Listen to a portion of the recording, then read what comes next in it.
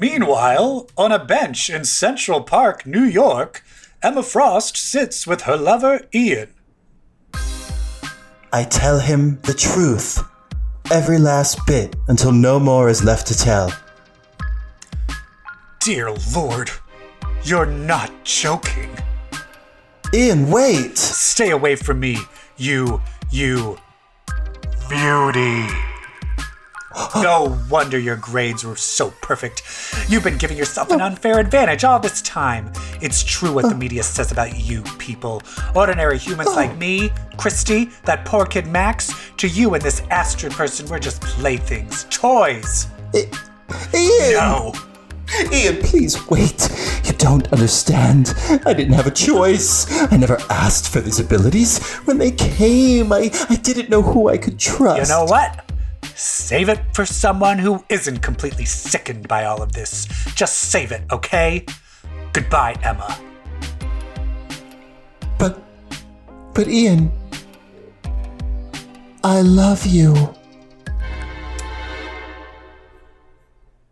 That was a scene from the 2003 miniseries Emma Frost, but right now we would like to reenact this scene if the characterization of Emma Frost was actually the character of Emma Frost. Meanwhile, on a bench in Central Park sits Emma Frost with her lover Ian. I tell him the truth, every last bit of it, until there's no more left to tell. Dear Lord, you're not joking. Ian, Look, just you wait. just stay away from me, you beauty. What? Muty? Beauty. Yeah, you're a mutie. What do you think of that, huh? What are you gonna do about it, bitch? Ian, sit down. Yes? Now let me tell you something. When you sloppily pawed on me while I was a co-ed at your school, I was okay with it.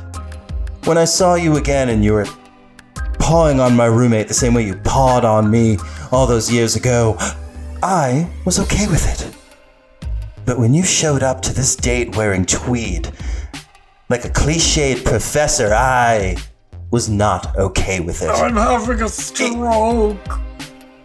Ian, I love you. I love you. I love you. I love you. There, I just wanted you to hear some sarcasm before you died. I think I might join the X-Men.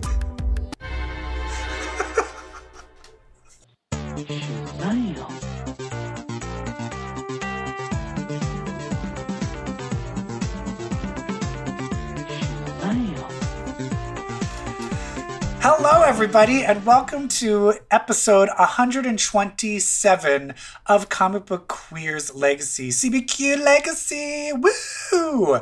I'm Evil Jeff, and I am here with a special episode with my co-host, Brett. Hello. Today, comics aren't on sale yet, so we're taking it back. We're taking it back to 2003. What were you doing in 2003, Brett? In 2003, I was entertaining thoughts of moving to Chicago from Washington, D.C. Washington, D.C. They're monkey's brains. Popular in Cantonese cuisine. Okay, all right, sorry. I was already in Chicago, and I had just completed grad school and was working like at an insurance You went to company. grad school? Yes, I went to grad school for film. Yeah, that's why I went to Chicago. A master's? I have a master's degree in film. Oh my Which God, I'm I had no actually idea. using for what I do. I'm actually using it. Most people get a master's and then it's like, that was useless. Yeah, you're actually using it. And on this podcast to some degree. And this is episode 127, and my favorite Yes. K-pop band right now is NCT 127. So give them a listen. They're really cute. Oh my God, speaking of Korea. Yeah? Do you know what movie I just watched? Have you seen this movie? Which one? There's a movie I'm about to watch like in the next few days, and I'm wondering if it's going to be the same one. What? Ooh, I wonder. Train to Busan? Oh, no. Isn't that... that has the guy from Parasite, right? Yes, which I had no idea. I did not... Everyone loves it, but I actually... After Walking Dead, all zombie things I just don't do anymore. So But everyone says it's we turned amazing, it right? on. It's incredible. We turned it on. I'm like, ooh, I don't know, with COVID, like, I don't know if I want to see an infection-based movie. And my husband was like, nonsense. And so he hit play, and it's essentially Zombie Train, and Kai Wu from Parasite's in it, and it's incredible. And there's a guy who kind of, he's one of our heroes. Like, what makes the zombie movie great is not that it's a zombie movie, it's our lovable band of heroes. Yeah. So, like, don't watch it for the characters, don't watch it for the zombies, watch it for the characters. Who directed it? Oh, I don't know the director's name. Okay. But one of the main characters, one of the main heroes, was so charming and so wonderful and such a great character. I looked him up, and he is playing. His American actor name is Don Lee, and I'm going to have to look up his authentic Korean name. But he's going to be playing Gilgamesh in Eternals. Ooh. I was like, wait, awesome. the guy who I love from Train to Busan is one of the leads in Eternals? So, loved it. That's awesome. No, the movie I was thinking of, I'm about to see a movie called The Handmaiden. Have you seen that one? No, I've heard of it. It came out a few years ago. It's basically like a Korean, like, period piece version of, like, Bound. For, like, remember that Wachowski brothers? Yes. It's like lesbian double crossing. Like it looks, I read the plot of it. And like Diabolique? Yeah. It's just like, there's like a wife, a husband, and a maid, and they're all like double crossing each other, and they're all fucking each other. So that's just what I've read from like kind of the basic, one sentence preview of what the movie is. And I'm like, that sounds good to me. I'm in. Sounds good to me. I'm in. I'm down for Bound. The actor whose name I'm talking about is Ma Dong-seok. Nice. And I think for American audiences, he will be going by Don Lee.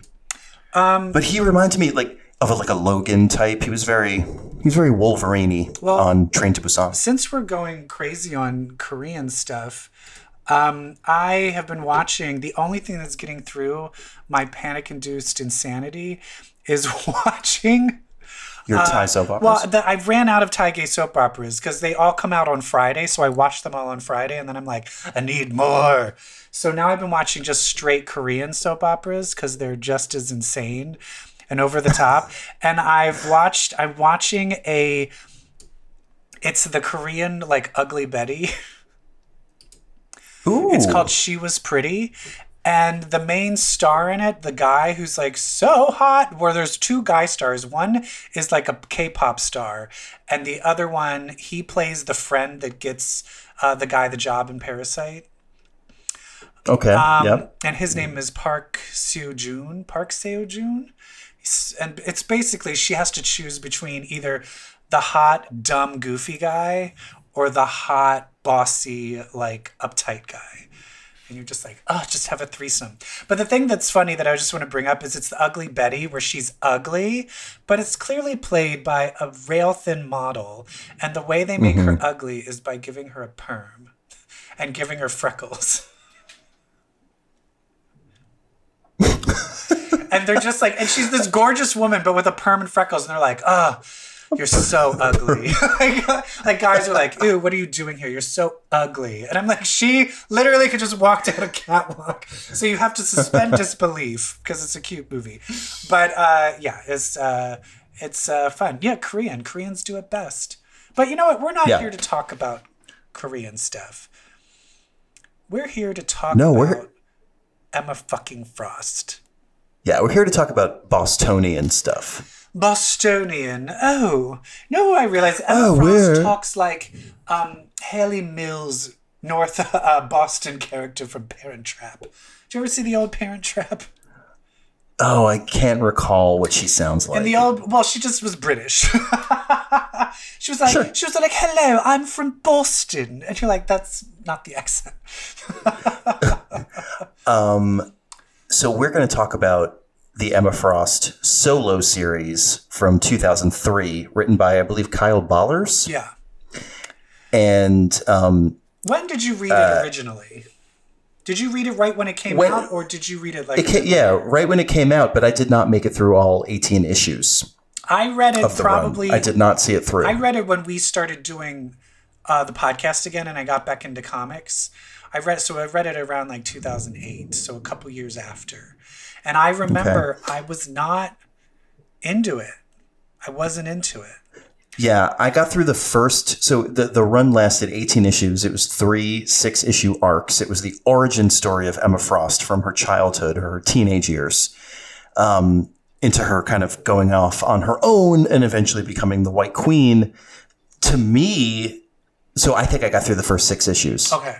Originally in 2003, hot off the tails of Morrison's run. Yeah, and that's the main problem, is you're hot off the tails of Morrison's run with the most amazing portrayal of Emma Frost you've ever read. And then you open up this. What did you remember of it before you started reading it again? What did you remember? Did you just remember that you didn't like it? Did there anything that stuck out to you? I remember really having an aversion to the covers, to Greg Horn's Thank you. cheesecake covers. These cheesecake porno Hustler magazine covers are awful. Especially awful. Because inside she's a weak little nothing. And on the outside you just see her like, I'm a vampy slut.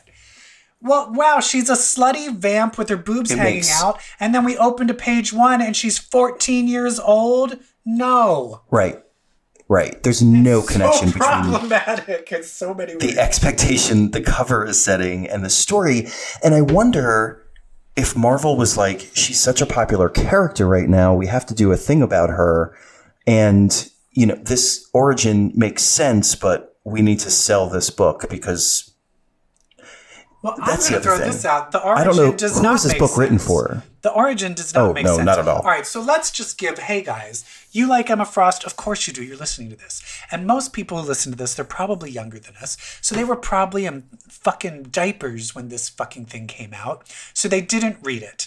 So I'm going to give you the quickest of plots.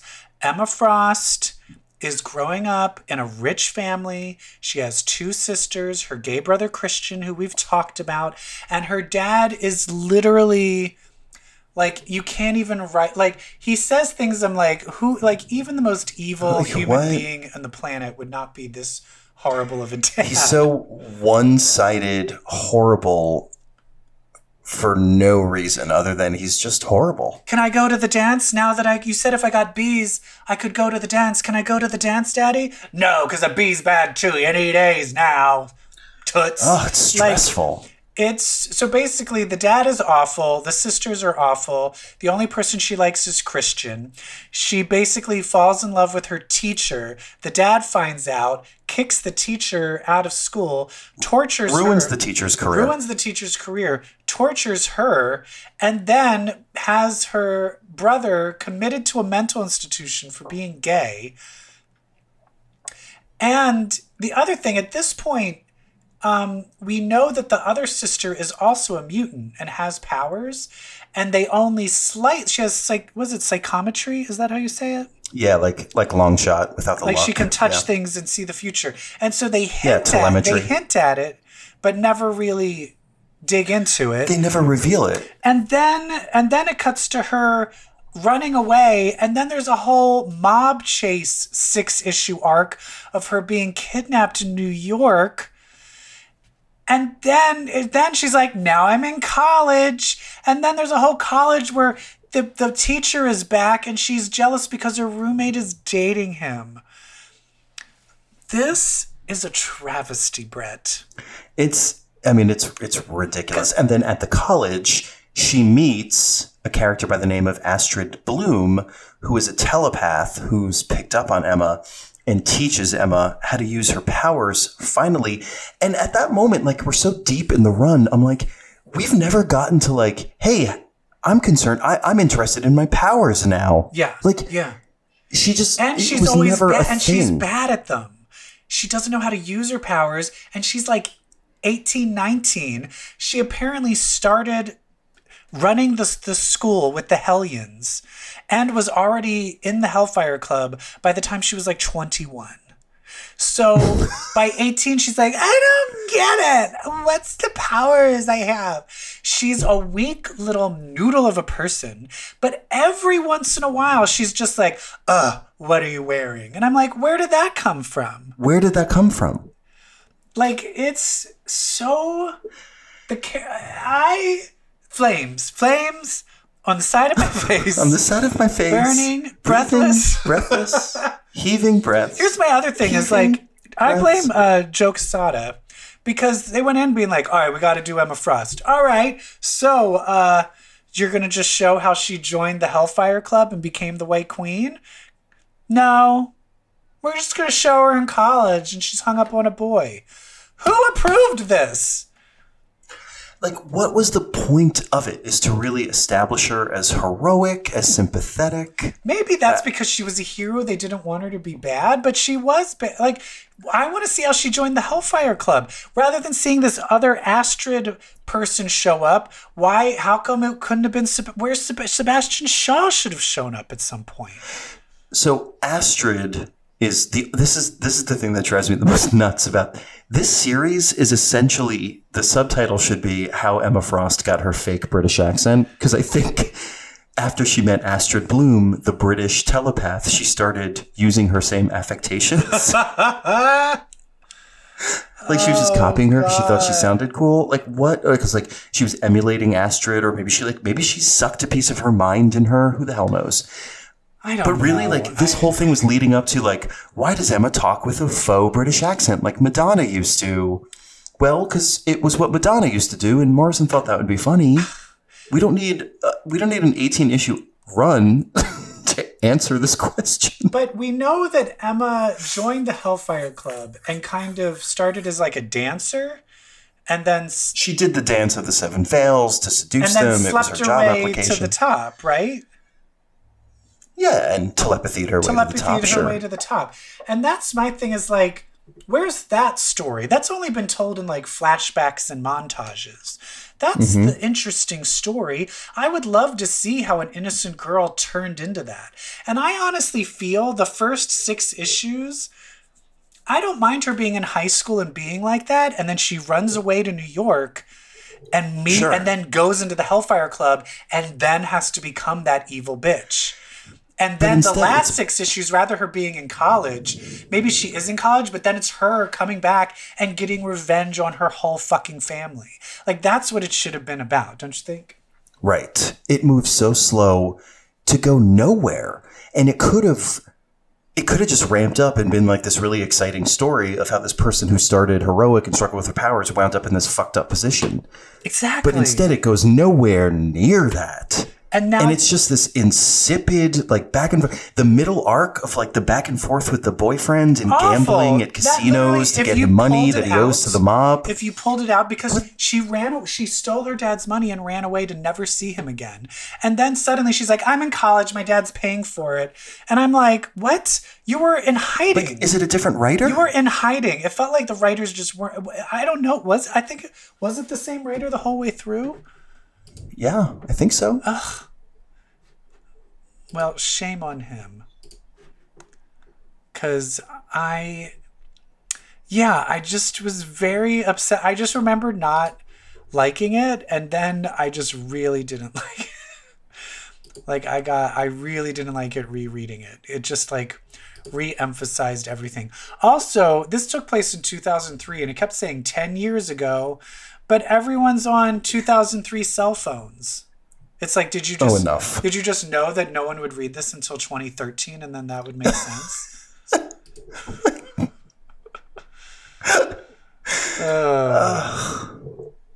What a, like, I it's so bad. I want to do a documentary about how it was made. I know, but that's the thing. It's like, it's not even like, at least Showgirls is like good bad. This isn't even good bad. It's literally like, has this person... Boring garbage. I almost feel like this person was like, hey, read Astonishing X-Men and then write this Emma Frost book. And they never read New Mutants and like, what Dark character Phoenix. is this? Yeah. It's like, this is the person 2 years away from becoming the White Queen and trying to murder Kitty Pryde. There's no evil streak. There's no trademark wit. No. There's no sex addiction. There's no like alcohol thinking addiction. of guy in sunglasses. There's no alcohol and drug addiction. Like who is this? I mean, it should have been Christian. Should have been like, here, honey, you need a martini. I'm 14. Shut up, bitch. Let's drink. Exactly. Well, while he had 3 dicks in him. Yeah, and then she's like, and now I'm because that's what did happen with Christian? Did she just leave him in the mental institution? Yeah. But he hung himself. Was that before or after he was committed? It was before? And he was committed because he hung himself? He tried to kill himself? Did any of these characters exist before this run? Morrison invented the family, the Frosts. I'm pretty sure. And then Morrison have the Christian, Adrian, and Cordelia were created by him. Did Grant Morrison? When was that? Was it in the Uncanny? 2001. Were they actually in the run? Yes. It was the issue where the Phoenix got attacked after Jean caught Emma and Scott having the affair on the astral plane. Oh, right. The whole issue of Jean literally dragging Emma and going through. Oh, it's going through her mind. Yes. Yeah.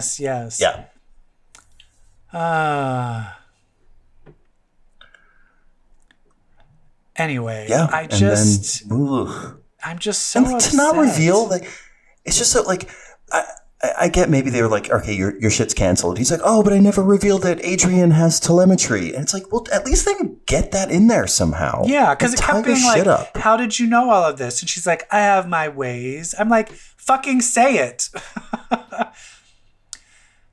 Because that's the other thing is also that sister. She fucking kills her.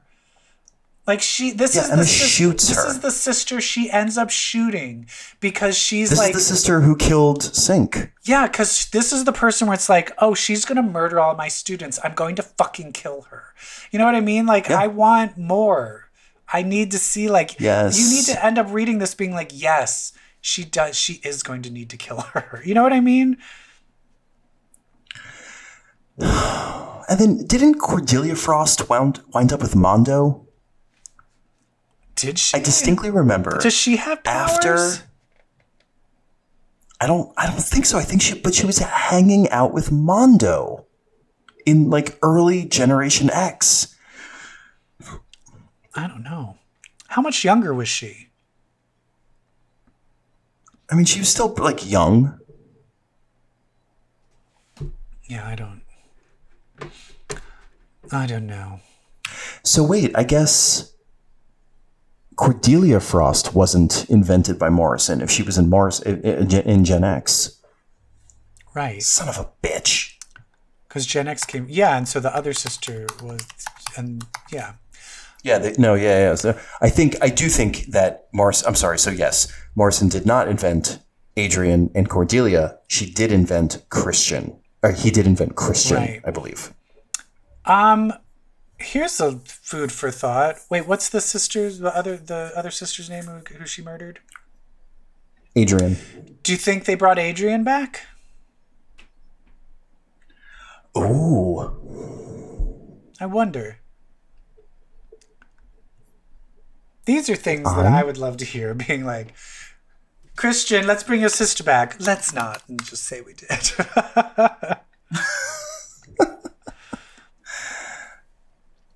All right. Cordelia first made an appearance when she discovered Mondo. What does that mean? When she discovered... She made an appearance, a mutant who saved her life on Samoa. Oh. The two became friends, but Cordelia later turned Mondo over to the Hellfire Club's inner circle. Okay. Does it say she has powers or anything? I'm going to say no. Wait, yes, it does say. She does not have any powers. Interesting. What are Christian Frost? Oh, wait. Yes, she does. Yes, she does. What? Mind control. Cordelia is able to create personalities that possess her victim's mind. Wait, she's able to what? In this way... Possess minds? Yeah. What? She mind control, empathy, See, here's possesses the power to read emotions and project emotions. I bet you that's in Generation X. I tried to get through Generation X, and it got real hard after a while. It got real bad. It gets real bad. It gets real bad, and I didn't even make it. Like once it hit Age of Apocalypse for a bit. I forget what it was called during Age of Apocalypse. I just couldn't continue on. The whole penance or whatever, all of that, I just wasn't into it. Was it Scott Lobdell the entire time? I wonder. I don't know, but Scott Lobdell, there's not a single thing he wrote that I liked. He took over, when he took over Excalibur, he ruined it. Why? What did you like? Yeah, but he wrote Happy Death Day. What? Are you serious? That's Scott Lobdell? Yes. What? Yes. How? How is the person who wrote my most hated comics wrote one of the funniest horror movies I've seen? Oh my God, like right when the credits begin at the end, it says written by Scott Lobdell. I must have totally blacked that out because I hate him so much. Because he was the one who was like, after Jim Lee left and Chris Claremont left, let's just have Scott Lobdell write everything and have he did like the Hunt for Xavier, and have Andy, right? Was it Andy Kubrick draw everything? And it was like my most hated. And it was just like, it just went from the best writing and best art to the worst writing and worst art in like one issue. Ugh. That was like, remember in Excalibur, there was like a 20-issue run of where Chris Claremont stopped writing it and Alan Davis stopped drawing it. And it was like, when are they coming back? Yeah. It was all that like time. What was it? The Cross Time Caper side adventure. It was like, oh my God. Back to Gen X, I feel like it got, like, for me, I think it jumped the shark at issue 25. I think I remember the first.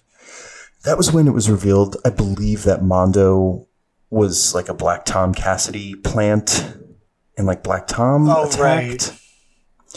Yeah.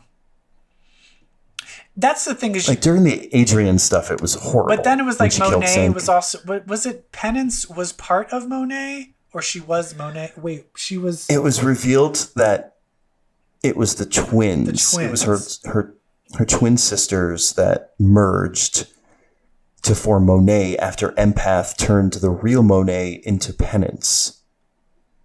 And then after they split and Penance turned back into Monet, there was still a Penance running around who they called Hollow.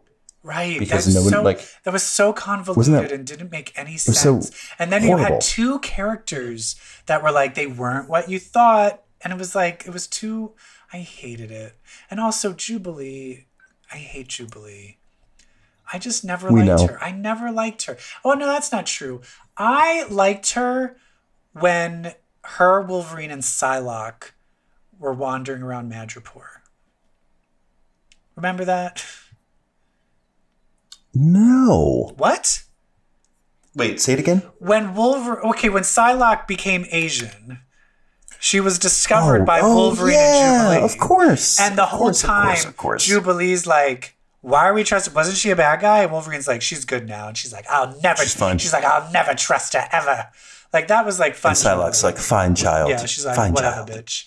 Like, that's fun. I wish in the Excalibur run that they kind of like would bring that up. Remember when you were Asian and I hated you? But that's Betsy saying that to Jubilee. No, I'm kidding.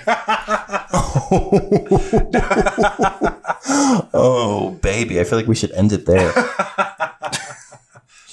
So, guys, that's such a good one. We read Emma Frost, the miniseries, so you didn't have to.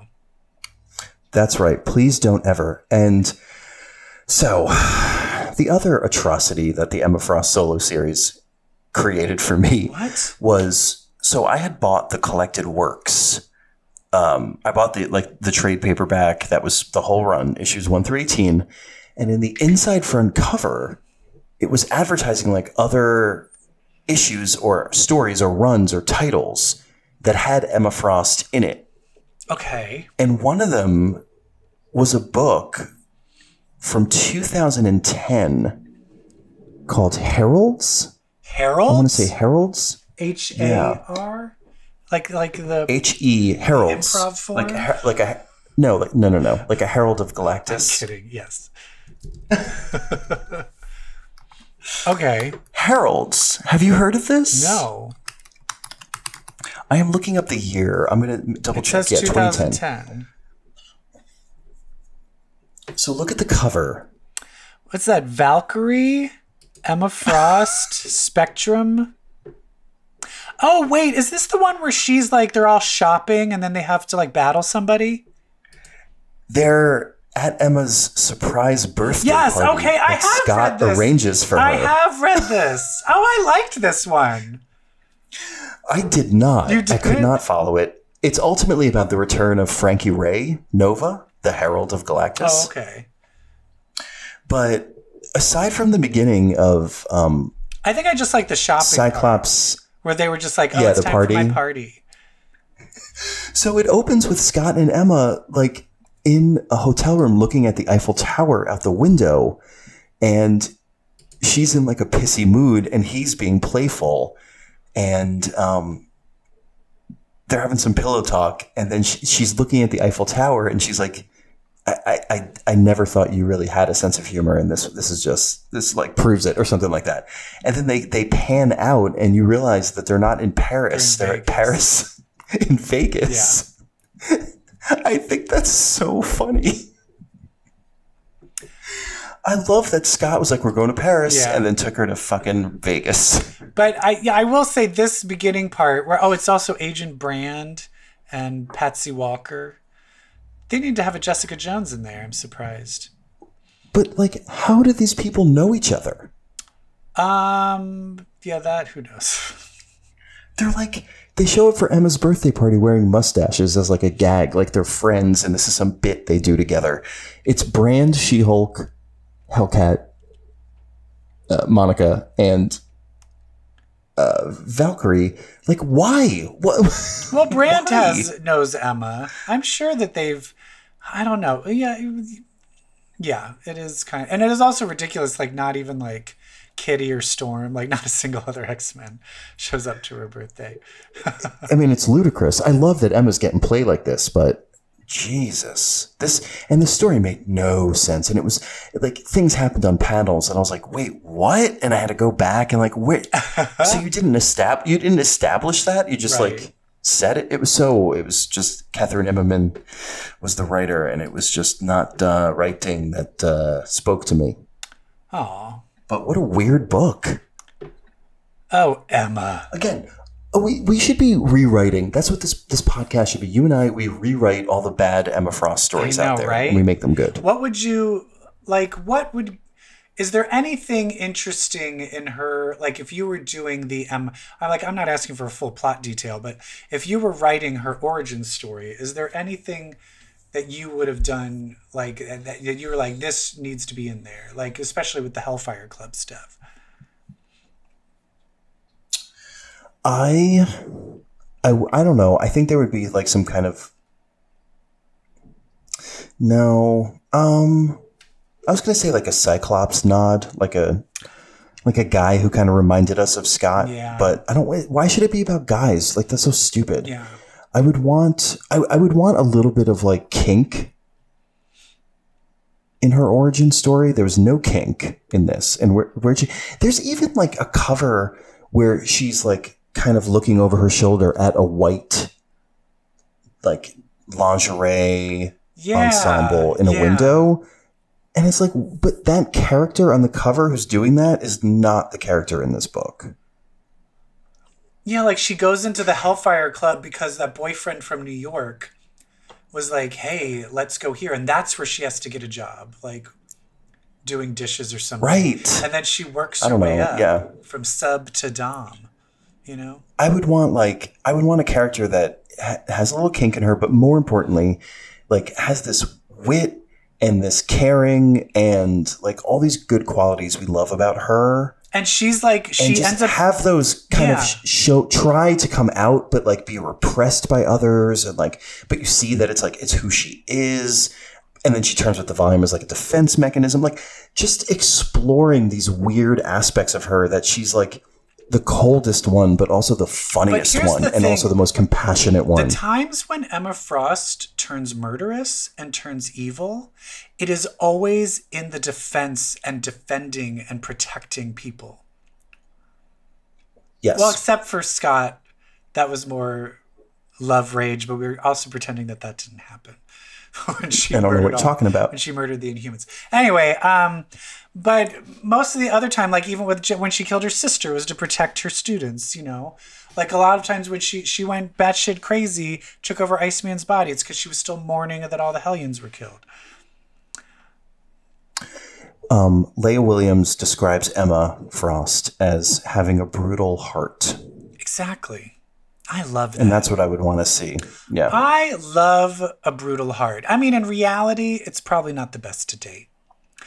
But narratively, it's the best. And that's why Emma Frost is the best. Because that's the thing is, there's something about... Have you ever had your honor defended? Like, have you ever had, like, someone you were dating, like, beat someone up or basically tell someone to fuck off? No, I'm that guy. Have you done that? Have you done that? I do it for people every goddamn day. But, I mean, a literal physical altercation to protect somebody that you were... Not someone I was romantic with. Oh, okay. I never had the opportunity. Friends, though. All right. I've done that for some friends, too. But the idea of, like, if you're, like, on a date, and we're both not single, so we just have to, like, you're on a first date, and you know, and then you're walking down the street and suddenly like a mugger comes and the guy you're on the date with fucking punches the mugger in the face and kicks him, and then you like keep on walking. Like, tell me that wouldn't make you wet. Oh, totally. But in reality, I think if that did happen, I'd be like, oh, he could probably beat the shit out of me. Yeah, I've seen too many gay movies where that ends in like the hero dying and then the boyfriend he saved having to live with grief. That's how I see that unfolding. I am 100% over gays dying in anything anymore. Yeah, like, we need stop burying the gays. Yeah, I feel like we just need to put a moratorium of like just a couple years before gay characters can die, because it's like just so that the straight characters can catch up a little more, because the gay characters are dying too much. That's why I can't watch Chinese gay soap operas, because the only way they make them happen is if they die at the end. So they always end tragically. Ugh. It's a trope I will not tolerate. I mean, the lesbians can die. No, I'm just kidding. I don't want lesbians dying either. I don't want anyone dying. Nobody should die except straights. I want every straight person to fucking die. No, I'm just kidding. Ugh. No. Can you imagine if there was a House of M moment, but with gay people? Where it was like we just got our, where it was just paradise? Like no more straights. No more straights. No more heteros. No, where it just turned out where instead the amount of gay people that was the amount of straight people. Ooh, we flipped the ratio? Yeah, you flip the ratio. So it's just a natural thing that you get together with a woman, and then you, or like you get together with your same sex and you adopt children. Children aren't, you know what I mean? But then there's those. Yeah, but we put those straight people in like factories. Yeah, where there's they have these rogue straight people that us. are like made a baby in a gross natural way. They have to make our babies, you breeders. Breeders. I need to yell that at straight people again. I think we should bring breeders back. Yeah. Know what else? I just found, I was recently rewatching some old YouTube videos I made, and I forgot there was another insult that I was like, oh, that's a really harsh one, that if I believe I said that to someone, that they would probably get angry. What? If you're really mad at someone, instead of calling him a slut or a whore, call him a cum catcher. Shut up, you fucking cum catcher. That stings. Doesn't that sting? Oh, I knew you weren't talking to me, and it still stung. I'm putting that in my back pocket for when someone really pisses me off. For when I really need to read someone for filth. Yeah. Listen, cum catcher. Anyway, well. That's what Emma should have said to Ian. Listen, you cum catcher. Oh my God. Well, Emma Frost. All right. Well, that was it. I think that was it. Aren't things coming out next week? No. They still aren't? No. Do you have any updates on when comics are happening? No. So here's the problem. There's one distributor who gets the books from the printer to the retail stores. Yeah. And they're not operating. Like, they have shut down indefinitely. So there is currently no mechanism to get comic books to comic book stores. Yes, but they were stopping releasing digital copies for the purpose of saving comic book stores. But isn't there going to be a certain point where they're going to be like, hey, we're going to have to release these. What, are they just going to not release any comics for a year? They're going to have to release them digitally at some point, right? This is what the big publishers need to do. So TKO Comics, which is small comics publisher, they're saying you can order books digitally from our site. And what we're going to do is when you buy, we're going to ask you what comic book store you typically buy from. And then we're going to send 50% of the sale to that comic book store. And that's what stores get. They get 50% of the cover price.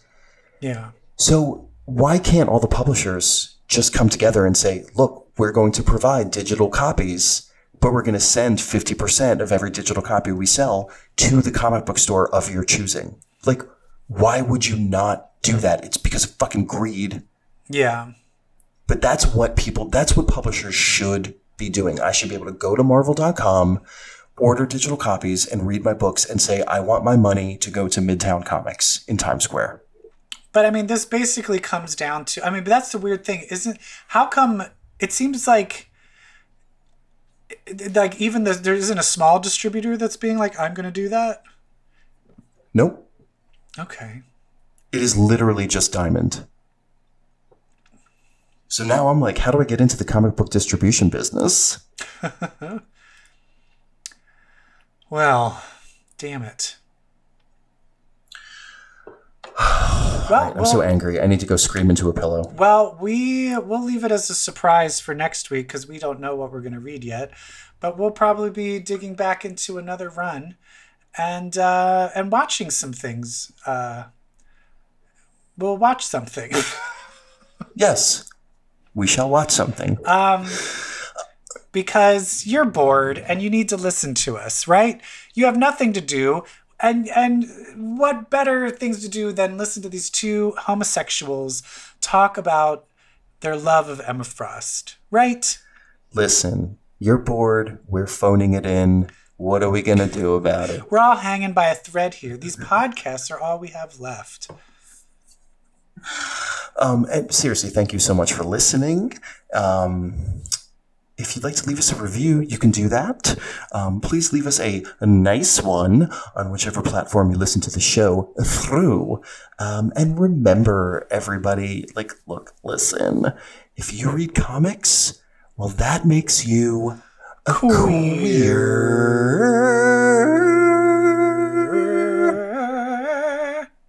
Queer. Bye. Bye.